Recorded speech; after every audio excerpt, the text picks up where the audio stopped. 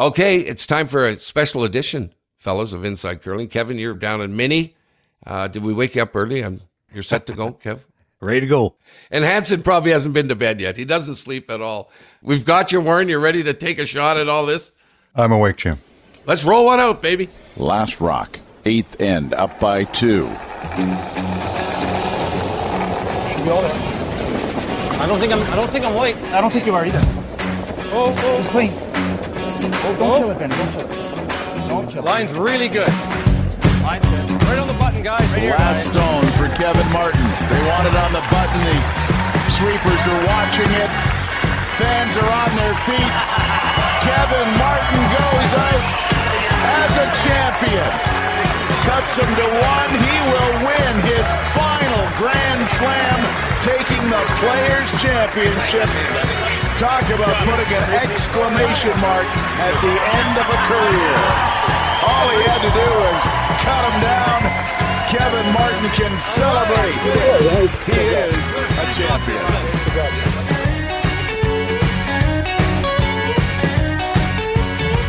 Well, fellas, another special edition of Inside Curling. The world is underway with a bunch of curling. Kevin and Warren joined me this morning to talk about all that. And Kevin, I can't imagine now how many times you've had Q-tips shoved up your nose. A lot in the last 3 months. And they're probably hanging out of your face. You got to Minnesota, which is one of the things we're going to talk about. The pre-trials are down east. Warren's going to give us an update there, and you guys can react to some of that. The United States mixed doubles is where you are in Mini. Also, we've got the Wheelchair Championships is taking place at the Olympic Curling Venue in Beijing, and we're going to check in on that. Also, a great interview, Kevin, that you did. I listened to it last night. This was you recorded it earlier in the week with the Mowat team, and it seems the topic du jour is this tick rule, and I've heard a lot about it now from all the different curlers, and everyone seems to have a different angle. So we want to hear about that for sure. That was with Mowat and Hardy. Both guys were on. That was great. We've got sponsors: Sports Interaction, Coyote Tractor, Goldline, Nestle Boost, and Meridian. So let's first start with the Olympic pre-trials in Liverpool, Nova Scotia. Warren. Yes, Jim. Well, lots happening down in Liverpool. We'll just do a quick rewrap of what's taking place down there. This is the Olympic pre-trials, and there's 14 men's and 14 women's teams playing down there, and they're trying to qualify 2 men's teams and 2 women's teams to round out the 9-team field for the Canadian Olympic trials that's going to take place in Saskatoon in about 3 weeks' time. So there's been lots happening down there ever since Tuesday. We'll just give you a quick roundup on how it's all taking place. As I mentioned, 14 women's teams, 14 men's. They've broken them into 2 pools of 7 in each gender, and they're playing a round robin. And after that round robin concludes today, the top 3 teams from each pool will advance to the playoffs. It'll start tomorrow, Saturday. The first and second place teams will cross over and meet in the first round of the A-side playoff bracket. The winners of each game will meet in the A-side final, and that'll be the first opportunity to qualify for the trials. The losers of the A-side games drop into the B-side, and the first 2 that will drop down and play the third place teams. The winners of those 2 games will meet, with the winner taking the A-side final loser for the last Tim Hortons trials berth. Clear as mud, right? Yeah. Calculus was easier for me, Warren, in high school. Anyway, I guess the key thing at this point in time is 3 teams will qualify from each pool, and just review where things sit at the moment. On the women's side, in the A pool, probably kind of as expected, on top is Christy McCarvall at 4-1. Corrine Brown is in second place at 4-2. And I should also add Jacqueline Harrison is also at 4-1. So those are the 3 teams that look like they're probably going to qualify, although Penny Barker's at 3-2. She still could make it. In the women's B pool, no surprise there, Suzanne Burt from PEI. She's on top at 4-1. 3 teams still pretty much determining who the next 2 spots are going to go to. Sherry Anderson, Mackenzie Zacharias, and Darcy Robertson are all still in the running with 3 wins each. Over in the men's side, in the A pool, Tanner Horrigan's playing very well. He's at 5-0, and as a result, he's already qualified for the playoffs. So he's the first team in. Right behind him is Jason Gunnarsson. He's at 4-2, and 2 teams still with a chance for the third spot. Pat Simmons and Mike Fournier, both at 3 and 2. And over in the B side, this is pretty clear, I think, at this point in time, and no surprises here either. Tyler Tardy, Colton Flash are at 4 and 1, and Glenn Howard are at 3 and 1. So not too much in the way of surprises there. I think, again, in the end, Horgan, Gunnelson, Tardy, Flash, Howard, I think probably one of those or two of those 5 will be in there. And I think on the women's side, I'd certainly put my bets on McCarville. I think other than that, maybe a little foggier. Suzanne Burt, Corrine Brown, I think certainly are the favorites. So that moves over to the playoff side tomorrow on Saturday. And they'll have 4 more teams out of there by Sunday. And the Olympic trials will be set for Saskatoon in about 3 weeks' time.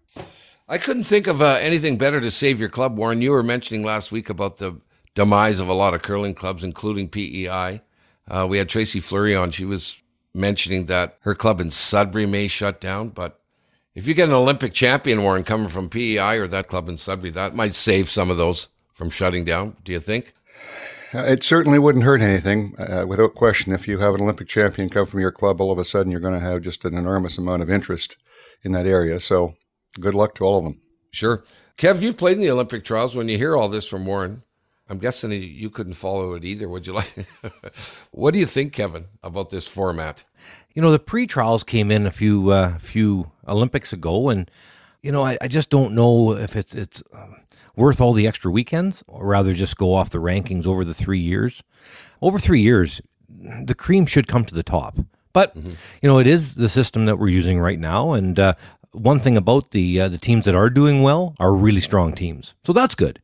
You know, hopefully the 2 teams that come out on the women's side and the men's side are excellent teams and fit into the trials really well. And with the teams that Warren is talking about, I don't see that being a problem. So that's a good thing. Kev, you've always said since we started the show, you've been very vocal about loving the mixed doubles. And I heard it in the interview you talked about with Mowat, but you've always said this is one of the great events, and you're in Minnesota for the U.S. mixed doubles. What's happening there? Yeah, the Olympic trials down here in Eveleth, Minnesota at Curl Masabi Curling Club. A really nice club. I've never been to this club. It's an 8-sheet club, and the ice is excellent. Lots of movement, about 4 feet of curl, maybe a little bit more.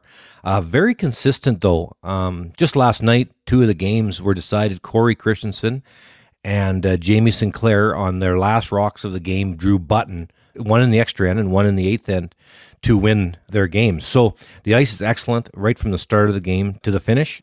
As far as the teams they're doing well, Sarah Anderson, she's only 26 years old, plays with Corey Dropkin. They're at 5 and 2, but Sarah is playing excellent. Well, Corey is too, but Sarah is just outstanding right now at 5 and 2. They're leading the pack along with Vicky Persinger out of Alaska with Chris Plies. And of course, everybody knows Chris Plies as an excellent player. Now, with Persinger Plies, they play Monica Walker with Alex Lichter and Madison Bear and Andrew Stopera the last 2 games, and they're both at the bottom of the pack, whereas the Anderson-Dropkin pair have to play Christensen and Schuster and Sinclair Rich Runen. So, you know, right now you've got to kind of give, because of who plays who, the advantage of winning the round robin. Probably to Persinger Plies, they will likely get to 7 and 2.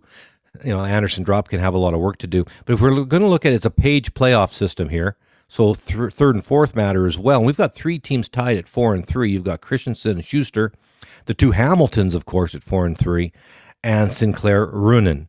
And really, they all kind of play each other. So this is going to be really kind of neat I think it's a race to 6 wins. I think 6 will secure a spot. If there is a tie at 5 wins, there definitely will be tiebreakers. So it's an interesting situation here. It's so much fun to watch, though, and it's really important to have the ice as good as it is here so that the top players can make the big shots, and that's what we're enjoying so far. The NBC coverage, we're actually covering it on the weekend, the entire playoffs. Kev, what are teams going to do now that this is beyond popular, the mixed doubles, and the fact it's going to be at the Olympics? How are teams going to balance whether they play on their 4-man team, Kev, or on a mixed doubles team? How are they going to figure that out? Isn't that just the big question these days? Yes. One thing I wanted to mention, so the U.S. mixed doubles, they came in 7th at the World Championships. You got to get in the top 6 to be able to guarantee your spot in the Olympics. So the winner this weekend actually has to go to the Netherlands in December and have to qualify there in the top two, the winner of this event, to actually get to the Olympic Games. So the winner this weekend isn't guaranteed a spot in the Olympics. They have to actually go into the Netherlands in December, compete, finish in the top two, and then they'll go to the Olympic Games. But to your point, asking about how do you decide mixed doubles, 4-person, wow, that is going to be difficult going forward with so many new events worldwide in 4-person curling, so many new events in mixed doubles. People can't curl every single week all year round, or your body's just going through too much wear and tear, and we're gonna wear out our athletes at a really young age. So there's going to have to be a look at dedicated players in both disciplines, 4-person and mixed doubles. I know that's a really tough thing to do, because if your country has a Bruce Mallett, a Gretzky kind of a guy, oh boy, or an Anna Hasselborg, or you name the terrific player, don't you want them to play both?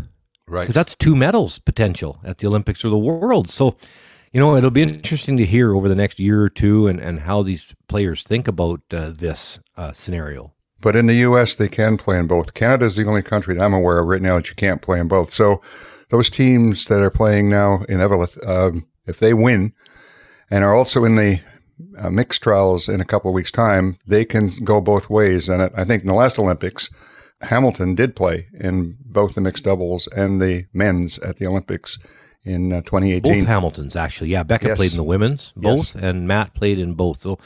So yeah, that's a great question, though, Jim. I don't know the answer. I worry a bit about the athletes and their health, because you start trying to play 2 disciplines at the highest level.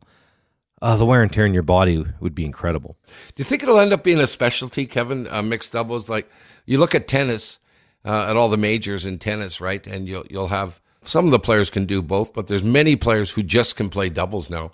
Do you think it will become something that some of these curlers go, okay, I'm just going to focus full-time on mixed doubles? Yeah, it has to go that way eventually. Right now, it's not there. Mixed doubles doesn't carry the weight of 4-person curling financially and sponsorship-wise, and even the amount of television coverage worldwide. It's just not equal. But when it does get equal, which I think it will, because it's such an entertaining game to watch, then all of a sudden the athletes are going to have to go, okay, there's money in both, there's time that has to be spent in both. Then you're going to have to decide one or the other, I think. But when does that happen? Is that 4 years from now, 8 years from now? I'm not sure. People have come to know about this America's Challenge, which is in Lacombe. 3 teams, Canada, Brazil, and Mexico. The winner of this will make up one of 2 teams that's going to come out of the Americas. Kev, bring us up to speed on all of that. Canada is in the Americans Challenge because the Worlds is in Las Vegas. And so the USA has an automatic entry into the World. So Canada has to earn their spot. So they have to take on Brazil and Mexico, and that's in Lacombe, called America's Challenge. Now, this will be the last America's Challenge. It was voted on by the member associations at this year's World Curling Annual General Assembly that the America's Challenge, which is happening in Lacombe this weekend, will be merging with the Pacific Asia Curling Championships to form new pan-continental curling championships. And that will decide on, out of that region of the world, how many teams or which teams go into the Olympic Games and the World Championships. So this weekend starts on Friday evening, 7 p.m. Mountain in Lacombe. There are a couple of tickets left, actually, for the Friday evening game. The Saturday evening game, I just heard from Darren Moulding just within the last 10 minutes. It is 100% sold out the Saturday evening. There are no tickets available. So if you're going to want to go out there and watch the Americans Challenge, get on it right away. Saturday evening, it's 100% sold out, so you've waited too long. But the other games, there are still a few tickets remaining. 7 p.m., Canada plays Brazil on Friday evening. And Saturday, 9 o'clock in the morning, Brazil plays Mexico. 2 p.m., Canada, Mexico. 7 p.m., the sold-out Canada, Brazil. Sunday morning, Brazil, Mexico. And then the last round-robin game is 2 p.m., Canada against Mexico. It's Team Botcher representing Canada. Brendan and company, that's kind of a cool thing because they went to the Worlds after winning the Brier in the bubble and had to finish in the top 6 to guarantee Canada, not the Botcher team, but Canada, a spot in the Olympic Games. And now here they are playing the America's Challenge, needing to win this weekend in order to have not their team, but a Canadian team at the World Championships in Vegas. So a little bit of pressure put on this team over the last few months. Yeah, I was going to say, Kevin, it's probably something you are completely unfamiliar with, is being an underdog going into a spiel, going into an event. Canada's got to be a massive, massive favorite in this thing, Kev.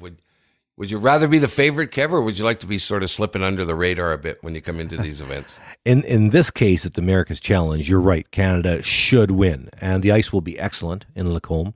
Darren Moulding, actually on Botcher's team, is the ice maker in Lacombe, and it's just a terrific building. So the ice will be great. So the Botcher team should be fine, but you never know. It's a slippery game. Well, we'll watch for that. I was going to go down. Now it's sold out. On the Saturday evening. Yeah, but there's still a few tickets left for this evening, Friday evening, and then and tomorrow at 2:00 there are a few, but not many. Speaking of challenges, many people have challenged me to get into a building that's sold out.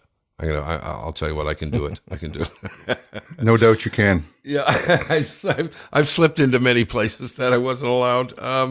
Warren, what's happening around the world with this wheelchair event in Beijing? Yes, wheelchair curling. It's a topic we haven't talked a lot about, but we will in the future, and for sure we will have on one of the better wheelchair athletes without question. But the World Wheelchair Championship is currently taking place in Beijing, and it normally hasn't happened in this time of year. But let me tell you a bit what's taken place. So normally in an Olympic year, there's 2 test events held in the venue that the Olympics are going to be played in the year prior. One is the World Wheelchair Championship, and the other is the World Juniors.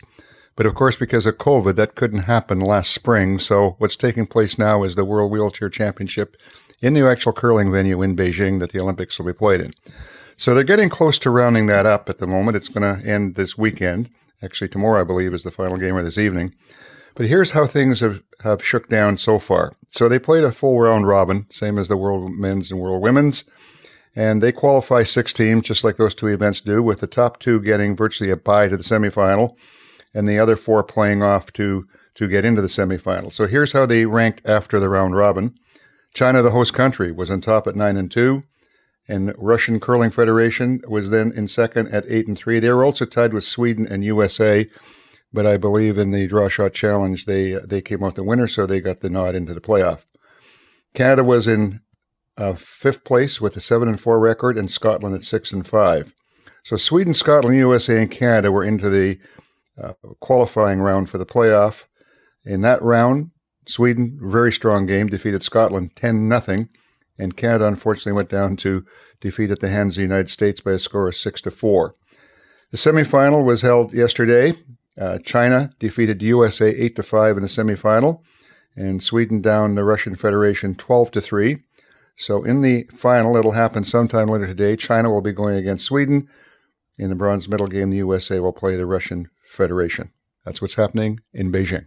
Kev, the old momentum for Team Mowat just keeps rolling. They won the Masters, the first event of the Grand Slam of curling. They kind of surprised everyone with their results last year being unbelievable. You did an interview with these guys, Kev. Can you put your finger on, Kevin, why these guys are so good? What they do different compared maybe to what you did all those years or other teams? And did they win the final there, Kev, at the Grand Slam, or did Jacobs lose? Well, that's a really good point. That was probably one of the a game that wasn't very well played by Team Mowat, and probably shouldn't have won. If Brad Jacobs makes the open hit in 7 and stays to go 2 up coming home, I think that Team Jacobs would have won. So yes, that was a really bad miss by Brad Jacobs on his last one in 7. But you're asking why these guys are so good. Their sweeping is incredible, and their work ethic is incredible, and they're very, very talented athletes. But I think you just cannot look past the amount of hours that they spend per week, almost all year round, to hone their skills, and it's certainly working. Now, other than the final, they were usually in the 90% as a team, going one game 96% actually as a team. Those are incredible numbers at a Grand Slam, because it's not like Team Mowat plays a defensive type game. They're very offensive. And then the shots are more difficult, and they're still shooting in the 90s. Tough to beat right now, those guys. To win, Kev, do you have to have some luck? or not in curling? In everything. No All kidding. skill or what? In everything. Everything in life. A little bit of good fortune always helps. It doesn't matter if it's sport or business. So yes, when you're on a roll, good fortune tends to come your way. I'm not sure if that's just because of the positive aura that your team, lets off when you're on a roll, or what causes it. I guess nobody will ever know that. But you're right. When you're on a roll, good things seem to happen. And when you're not rolling, it seems like bad things happen. I don't know why that is in sport. And right now, sure, Team Mouse getting a few of the breaks, but you earn that too by shooting high percentages. Jim, the old saying, you got to be good to be lucky, and you got to be lucky to be good. I'm going to go with that. It's the only way I can get through my day. Warren, we've heard a lot about the WCF and the 3 rule changes they want to try at the World Championships, and one of them is this tick shot rule, whether it should be in or out. I've heard so many different opinions of it and so many different takes that, yes, they should have it, no, they shouldn't, maybe not in the first few ends, maybe at the end. What's your opinion of it, Warren, before we listen to this interview with Bruce Mowat and Grant Hardy? Well, so far from what I've seen of it, it helps to make the game more aggressive, more offensive. And I think anything in the sport that can make more points being able to be scored, the better. I think in any sport what attracts people to it is offense, not defense. So it's still kind of in the preliminary stages. We're still trying it out. But so far from what I've seen, what I know of it, I like it. The only thing I think maybe could be changed possibly at this stage is to not make it the entire line, maybe to have one, maybe 2 foot spot, maybe 2 of those 2 foot spots where it has to touch the line in that area to be able to be not removed. But I think so far I like it, but we'll see what happens. What would you do, Kevin? Yeah, I've enjoyed watching the games where there's been a no-tick rule in play. Right now it is the whole center line, so that is quite easy for most leads at the top level. So that's kind of a gimme. I kind of like the idea of making the leads earn it to get that free spot. So maybe a target of some sort might be more reasonable, but the way I just like to have exciting ends. It's great for the fans, terrific for the curlers. So I like the idea of a no-tick zone, and how it evolves, that's really up to the sport and the players. But that it exists, I like it. If you're going to listen to an interview, why not listen to the best in the world? We just talked about Bruce Mowat and his team. Kev, you sat down with these guys with some interesting thoughts on all things curling, including why they're ripping along so well and their thoughts on some of the rule changes. Have a listen to Bruce Mowat and Grant Hardy.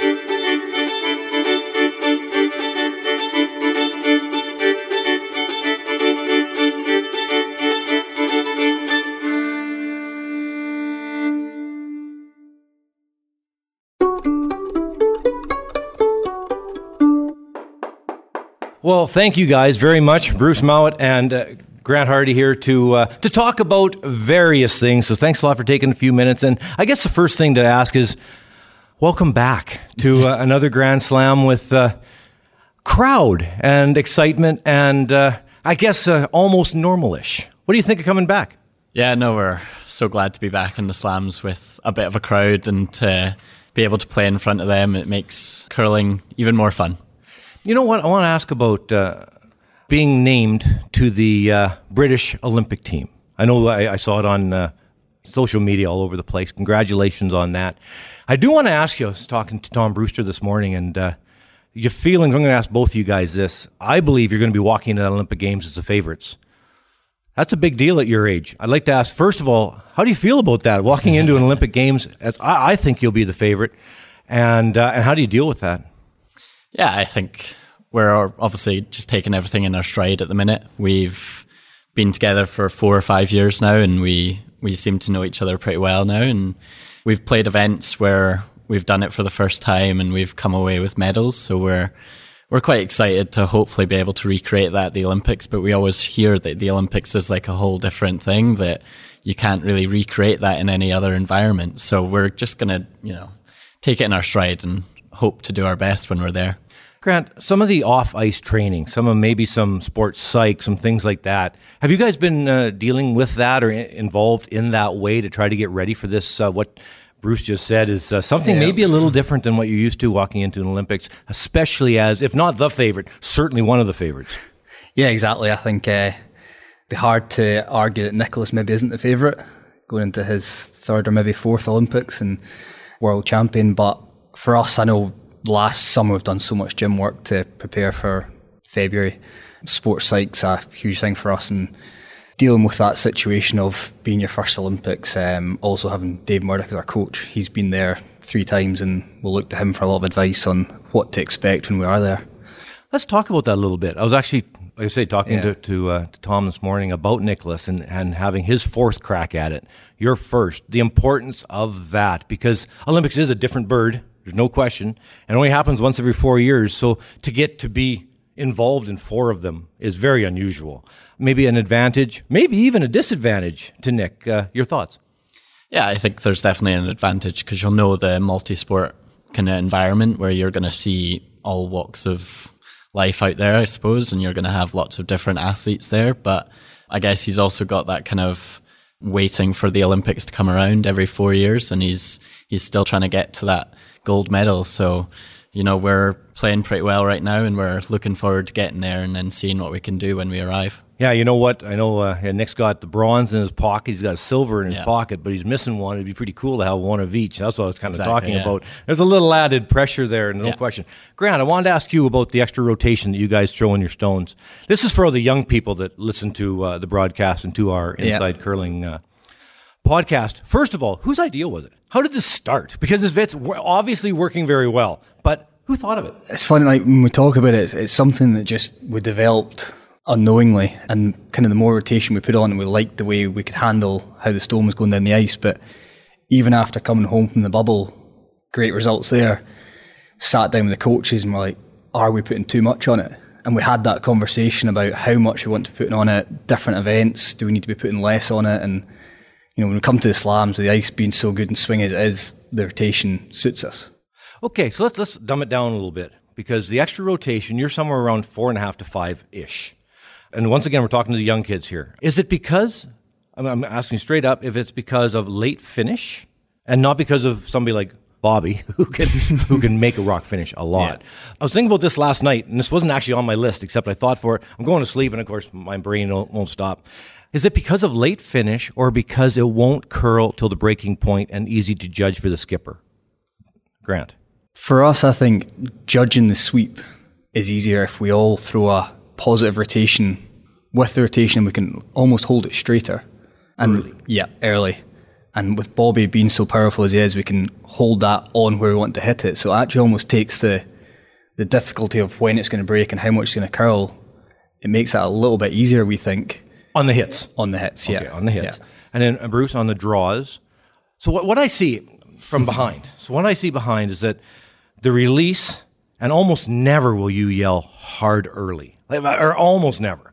It would have to be a bad throw, and you guys don't. Right, I hope, right. So you wait a little while. The rock tends to. It's almost look like it skids maybe a little bit for a while, but it doesn't move until a certain point. Can you talk about that a little bit? When you know it's going to move, just remember who we're trying to talk to here. Yeah, I think the idea behind the rotation as well, it kind of, as Grant was saying, it holds straight for a bit of a longer period. So you don't hear me scream hard early to try and hold it straight, because I know that it's going to run for that kind of first 12, 18 feet. And I know that it's not going to break early, or unless something's happened in the release that's untoward. But I'm pretty confident that we're all throwing it pretty similar, and I know that the stone is going to be able to finish if we've got the outside sweeper on if it's Bobby or Hammy, because both of them are very powerful. So I think it did work for us well in the Calgary bubble because the ice suited us. It's not necessarily going to work everywhere that we're going, so that's why we've tried to have this conversation about not putting too much on it for every single ice rink that we go to, because every ice is going to be different. Right. I don't want to get into your strategies. We don't want to get into. We're on an Olympic year, so I'm not going to dig into that. Mixed doubles, world champ. I want to talk a little bit about the mixed doubles, and I guess probably a little bit of a general your view on how to get mixed doubles. Like, I love the game, but how do we make it bigger? How do we?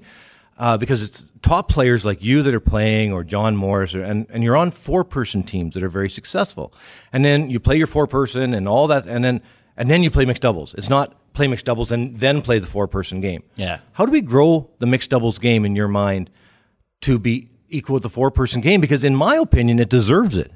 It's a wonderful sport. Yeah, I've played it for a long time now, and I've really enjoyed it. And then I was fortunate enough to get into the team that I'm in with the boys, and then that kind of took over my probably priority. And it wasn't until a couple of years ago when the British Curling kind of program decided that mixed doubles was going to be as important as the men's or women's game. And to be able to grow it, I think we do need to have dedicated mixed doubles players. Like, we're not going to always be able to play both formats. I think the schedules are just going to become too busy for everyone to be able to do that. So eventually you're going to see, or hopefully see, that we're going to have elite mixed doubles players where they're just going to concentrate completely on mixed doubles.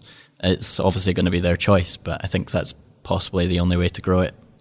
Yeah, because the situation now, well, look at your uniforms. You're covered in logos. Exactly, yeah. And as most of the top teams are. So there's a financial side of it where 4-person teams on the men's and the women's side do fairly well right now. But mixed doubles isn't known for that. So it's difficult to have the Gretzkys and the Tiger Woodses of our sport move over to mixed doubles because financially it's just not there yet. So we've had some talks. As you know, we've had some group talks among the players, trying to discover what to do about these things. I'd like to hear your thoughts on scheduling events regionally. Therefore, when you guys travel to, let's just say, to Asia, you'll play there for 2 or 3 weeks, and then you move to maybe Eastern Canada, 2 or 3 weeks. And then maybe some shoulder programming could be done with mixed doubles. Thoughts? It's obviously going to be hard to schedule for everyone that wants to play both formats, but as you're saying, like, the financial side to mixed doubles is not there yet. We're not getting as much sponsorship towards mixed doubles as you are towards the men's or women's game. And for people to go into the mixed doubles format, they're probably going to want to have some sort of financial security that they can potentially win some big money if they're playing those events. But I guess we're just not there yet, and it's something that we'll have to try and work on. Yeah, well, I hope so too, because I love it. I absolutely love it. I want to talk about the three big not real rule changes. That's not fair. The 3 rules they're trying out at the World Championships. I wish Hammy was here to ask him. The no tick zone. Grant, what do you think? No tick zone. Probably out of the 3 changes, the one I would be most acceptable to being incorporated into the game. So happiness out of 10 on the no tick zone. Let's start there. Probably have 3 or 4. I'd still be against it. Okay. But certainly you see a lot of people using it early on in the game these days as a kind of defensive way to make sure they score. And I think that takes away from the aggressive curling.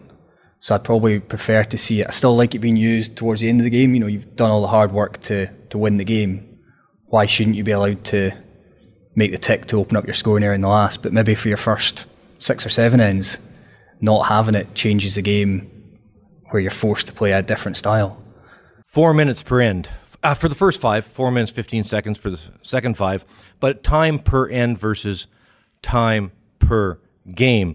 Now, it used to be, you're too young, but we used to actually play time, not thinking time, but actually the time the rock slid down the ice. I don't know if you ever even played it with that. Was it like 73 minutes? Yeah, or something. Yeah, crazy. Yeah, some crazy thing. And so then the Grand Slams brought in thinking time. Well, that was ridiculed, dumb idea. It's not going to work. Forget it. Well, of course, everybody now goes, well, of course that's the right way to do it. But now we're okay. So that evolved, and now thinking of going per end. That's a big move. Your thoughts on that? Yeah, we've played it once, maybe. We played it at the World Cup, I think they did it. And yeah, I'm not sure if it benefits the game at all yet. I could see like a clear reason to do it, then I would be totally accepting of it. But I guess everyone's always a bit nervous of change, and I'm kind of on the fence with it right now that I'm not entirely sure that it's going to benefit anything, because I do feel that the time that we're giving in the kind of game that we've got right now, it's still quite a big tactical thing that we need to keep an eye on. And you're sometimes like seeing that teams only have like 2 minutes to play the last end. That's quite exciting. I think that's a great way to kind of play the game. But then I guess if we've got 4.5 minutes or 4:15 towards the end of the game, then it's going to be less rushed and maybe a bit more chilled. Because I think it's around 5 minutes now. Like when you guys play, it's about those last couple ends. It's around 5 minutes, so it's gonna be hurrying up a bit. Right. So after those first 2, I imagine I know the answer to this one, but no extra ends, and there's more to it than that. I think having a clean win at 3, a draw win at 2, a draw loss at 1 and 0 if you lose the game. I imagine I'd love to hear your thoughts, because I kind of think maybe it has a little bit to do with trying to get rid of the tiebreaker messes. But no extra ends. That's a drastic change in our game. It's the biggest change that we're going to have and see. It's potentially quite exciting to have the kind of draw shot, because it does make quite a pressured situation for the last stone for each player to throw. But that's probably the one that I'm most excited to kind of see what happens at a World Championship with it. Not necessarily for it, but I think that it will be quite exciting to just start to see how the table fills out. I think it's going to be really exciting too, and I have no idea if it's going to turn out to be positive or negative. I think it's also a bit strange that you could also technically not win a game, but you could also still qualify. If you draw every game and then you win every draw shot, you get 2 points every time you win. So then you could potentially still be quite high in the table, but you've still not technically won a game. If that makes sense. It makes sense. Yeah. I'm really excited about these changes, but it's going to be really up to you guys, the players, to voice your opinion after a year or two of it to make sure it works or not. But I suppose the big question mark as well is the World Championships the place to be trialing them? Yeah, well, maybe this year, because sometimes in Olympic years the top teams from countries aren't even there. Yeah, because we had that in our first World Championships. A lot of the Olympic teams weren't at the Worlds. They're tired. Yeah, exactly. You haven't been through this yet. We didn't win a game in 1993 after my first Olympics, because I'd lost 60 pounds and I was just a mess. So anyway, not to put that into your mind. Anyway, thank you very much, you guys, for stopping in, and appreciate it. Yeah, thanks for having us. Thank you.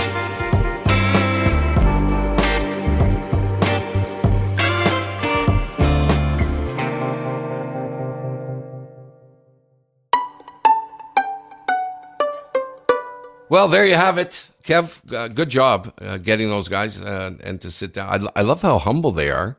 What's your take, Kev, on these guys going forward? Yeah, what a fun interview. I loved how they dodged at the start when I said you're going into the Olympics as favorites. And they were dodging off that left, right, and center. But I did enjoy talking with Bruce about mixed doubles and how to grow that part. And I think that's a really important thing for all the top curlers to think about.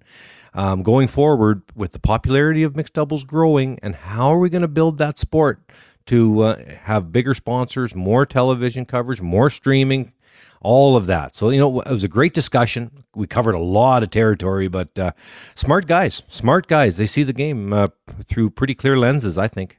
Warren, you've curled your whole life. When you hear these young guys talk about how they do it and the discipline they have and all the events that they play in and practice, what's the biggest change, Warren, from the days when you curled to what these kids are doing now as a team?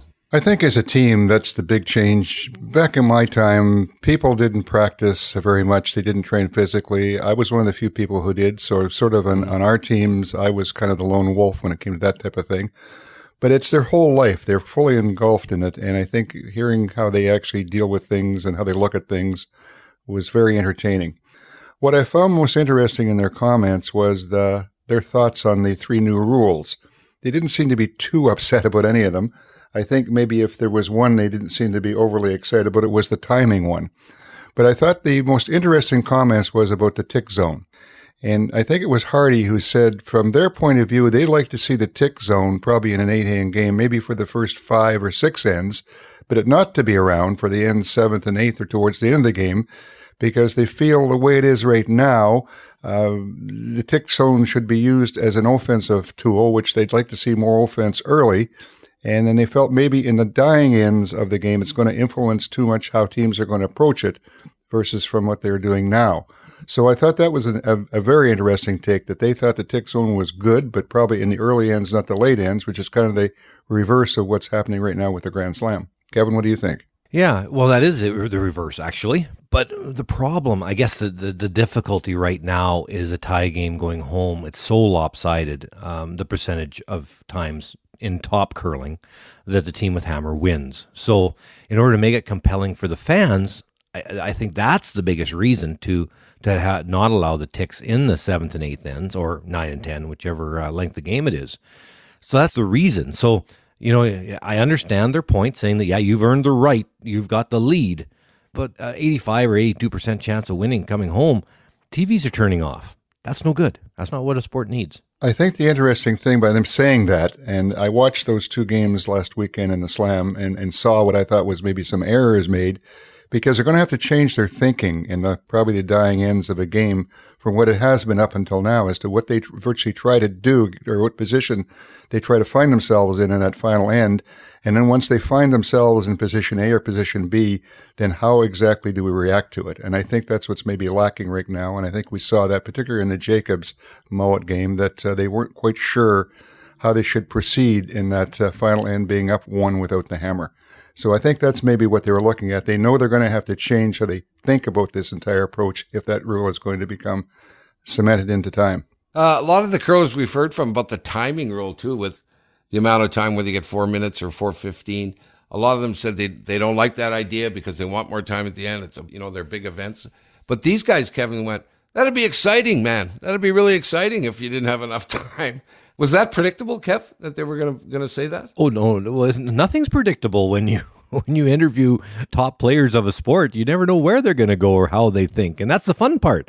That's the fun part of talking to all these different athletes, because you don't know. And I kind of think that, as the sport evolves, Warren made a good point about the no-tick zone and how you have to handle that. Mm-hmm. No different with timing. If you cut the timing down, first time that we went to thinking time away from the long time, like we're 70-some minutes or whatever, I forget what it was, and we went to thinking time at the Players' Championship at the Calgary Corral, the first women's draw, all 4 sheets of ice ran out of time.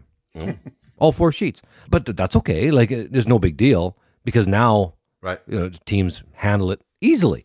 I don't see a lot of difference. If you go per end, teams are going to learn how to evolve and handle it, and to make sure they have the needed amount of time in the later ends so that they can handle big discussions. I just think, the leads and seconds are going to have to be ready. They're going to be in the hack. Thinking time, if leads and seconds rocks, you should only burn up a few seconds on each one. Mm-hmm. And then you've got lots of time for thirds and skips. So it'll be interesting. I'm really looking forward to watching the World Championships this year. I will definitely be paying close attention to see how it all plays out. Well, thanks a lot, fellas. Another special editions. We're going to do a bunch of these during the year to keep you up to date on what's going around the curling world. We'd like to thank our sponsors, Sports Interaction, Coyote Tractor, Goldline, Nestle Boost, and Meridian for helping us out and supporting not only curling that they've been doing for a long time, but also for this podcast. It's just great. The next Grand Slam event, I'm going to get to that one for sure, down in Chestermere, is the Boost National. It gets underway next Tuesday. So we'd love to see you there. You can get a full event pass, weekend pass, or a single draw ticket by going online to boost.goigniter.com. That's boost.goigniter.com. Again, full coverage will be provided by Sportsnet starting November 4th. Please note, though, however, proof of full vaccination against COVID-19 is required in order to enter the venue for the Boost National, and masks are also mandatory inside the venue. You want to make a comment to us? We'd love to hear from you. You can send us an email at insidecurling@gmail.com and check out our Facebook group. It's still lively. It started last year and it's growing all the time. We get lots of great input. So, Kev, you get back to doing what you're doing. Go get another Q-tip stuffed up your nose. I don't have to have that done now for another 3.5 hours from now. Good God. Good. Well, you're staying safe. So take it easy, and we'll talk to everybody next week. Thanks, Jimmy.